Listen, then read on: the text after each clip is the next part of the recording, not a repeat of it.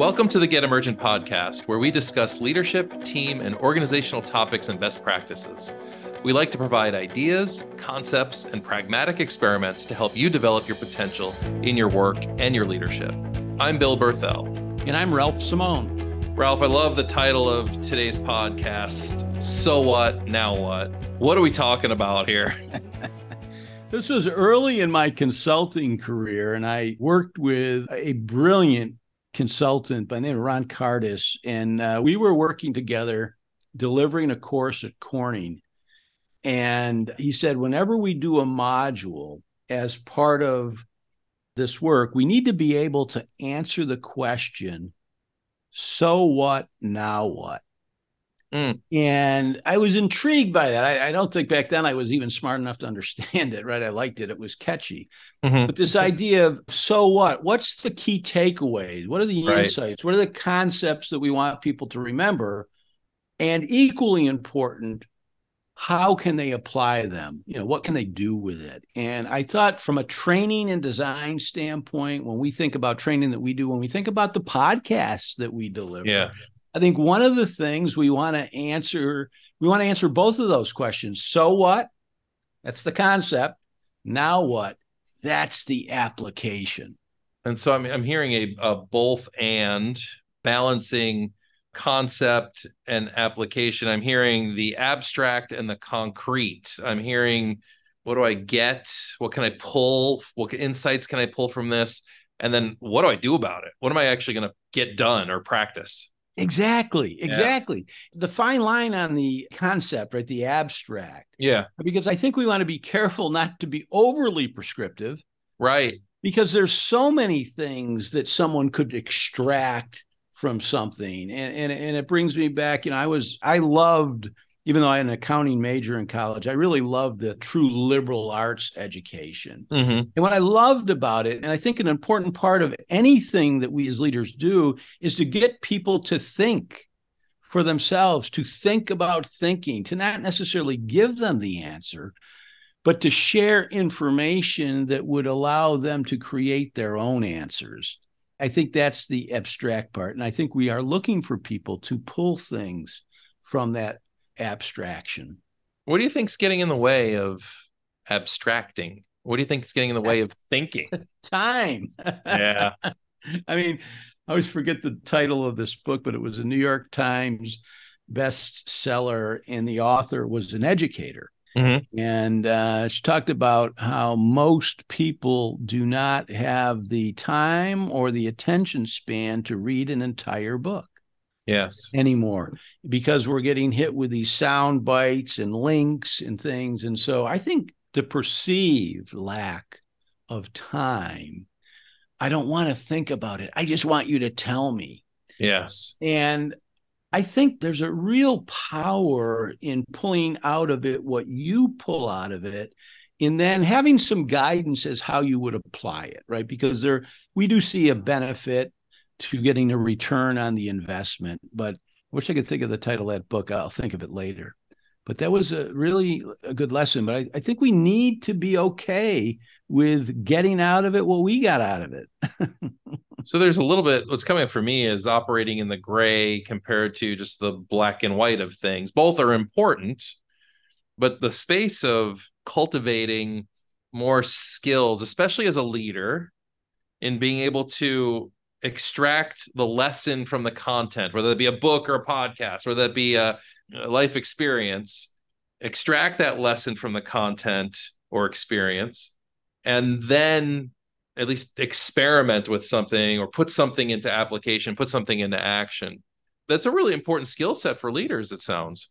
I think it is, because I think too many things are way too ambiguous, have a recipe or a formula to figure it out. And I think, I'll just speak for myself, one of the reasons I might not want to invest in pulling out my lesson from the abstract is I'm afraid I don't know enough. Right. I can remember I used to poo-poo art because I really didn't get it, right? Or, you know, when my son would suggest I read Whitman's Leaves of Grass, I said, geez, what the hell am I going to do with this? But I think I was afraid to just experience it and pull out of it whatever I pull out of it, and then turn it into my own application. And, I go back to my Covey days where he talked about the goose and the golden egg. Mm-hmm. And the golden egg are the results we get in our lives and our leadership, but the goose is the asset. That's the production capability. Mm-hmm. And I think the reason we want people to think for themselves is that enhances our production capability for the entire organization. So we need everyone thinking. Yeah, because things are changing and you can't be everywhere at once.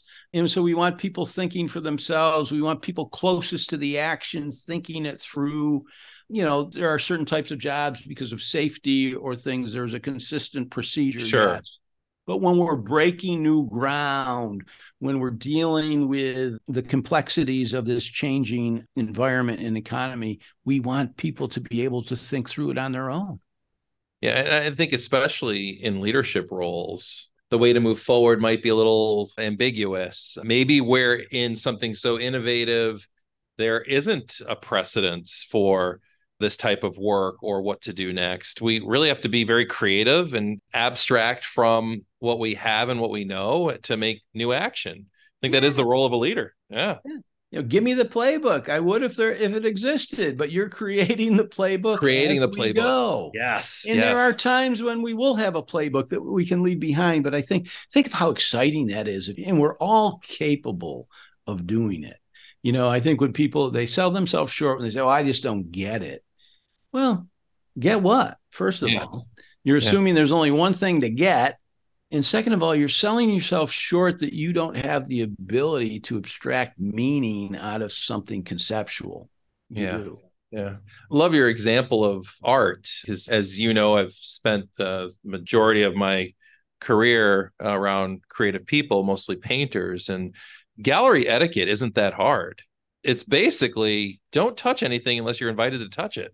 From there, you're free to roam about and look and enjoy and soak it in, right? But from there, what do I do with that experience? How do I look at this piece of work, especially if it is truly abstract, non-representational, right? Like just think of different pieces of artwork.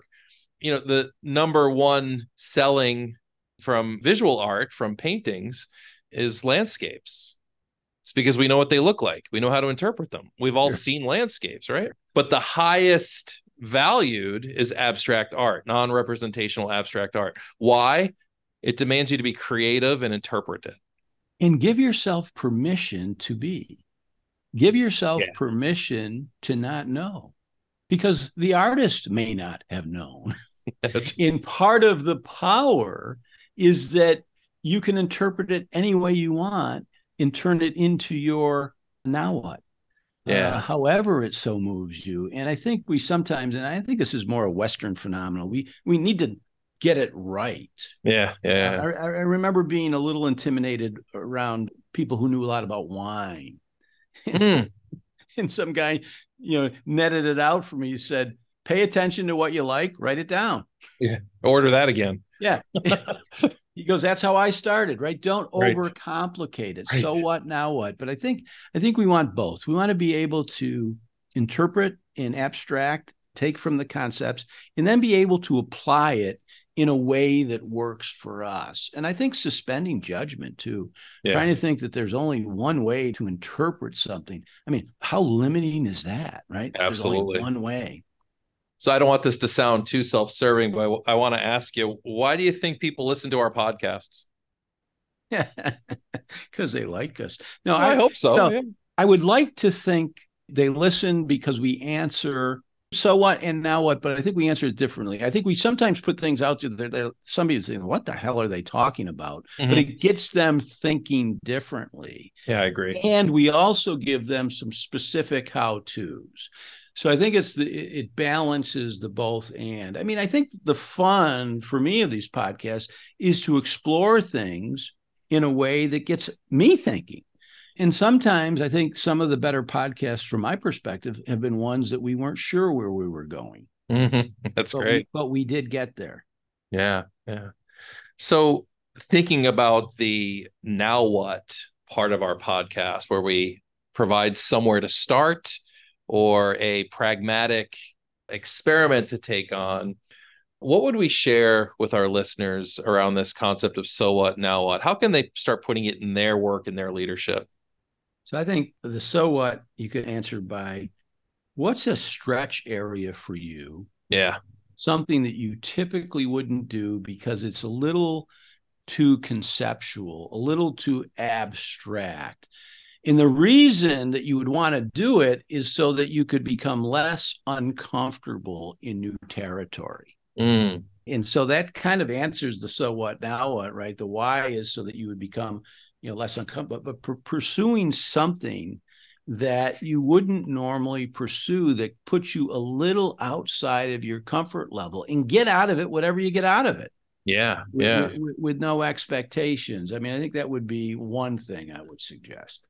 So that might be, if you're not currently reading much, maybe it is about picking up a book that you're truly interested in and reading that for application, not just completion, but reading that to see what you can learn and put into action for your own self. Or watch a movie from a genre that you have never, ever gotten close to. Yeah. And, whether it's horror or whether it's, that would be one I haven't gotten into, but something that you would just never watch.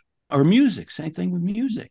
Absolutely. Immerse yourself in some music that you've never listened to, and maybe that you had some resistance to, and just notice how it moves you.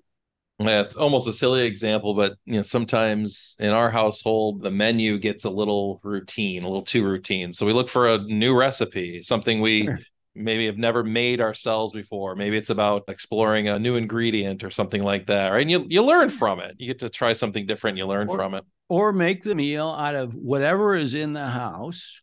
We do that actually quite a bit. And so the so what, now what is I become more resourceful. Absolutely. I don't need anything other than what I have to make a positive experience. That is a huge so what, now what in my mind.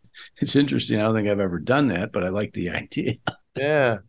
So this really is balancing the abstract and the concrete, balancing the conceptual and the practical as a really important leadership skill to cultivate.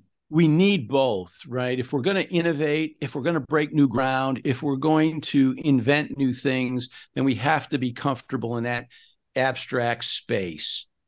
If we're going to make a living out of it, we've got to turn it into something pragmatical that's repeatable, that pays the bills. And so both are important. Thanks, Ralph. And folks, thanks for listening. You can listen to a new podcast 2 times every month here at Get Emergent or wherever you listen to podcasts.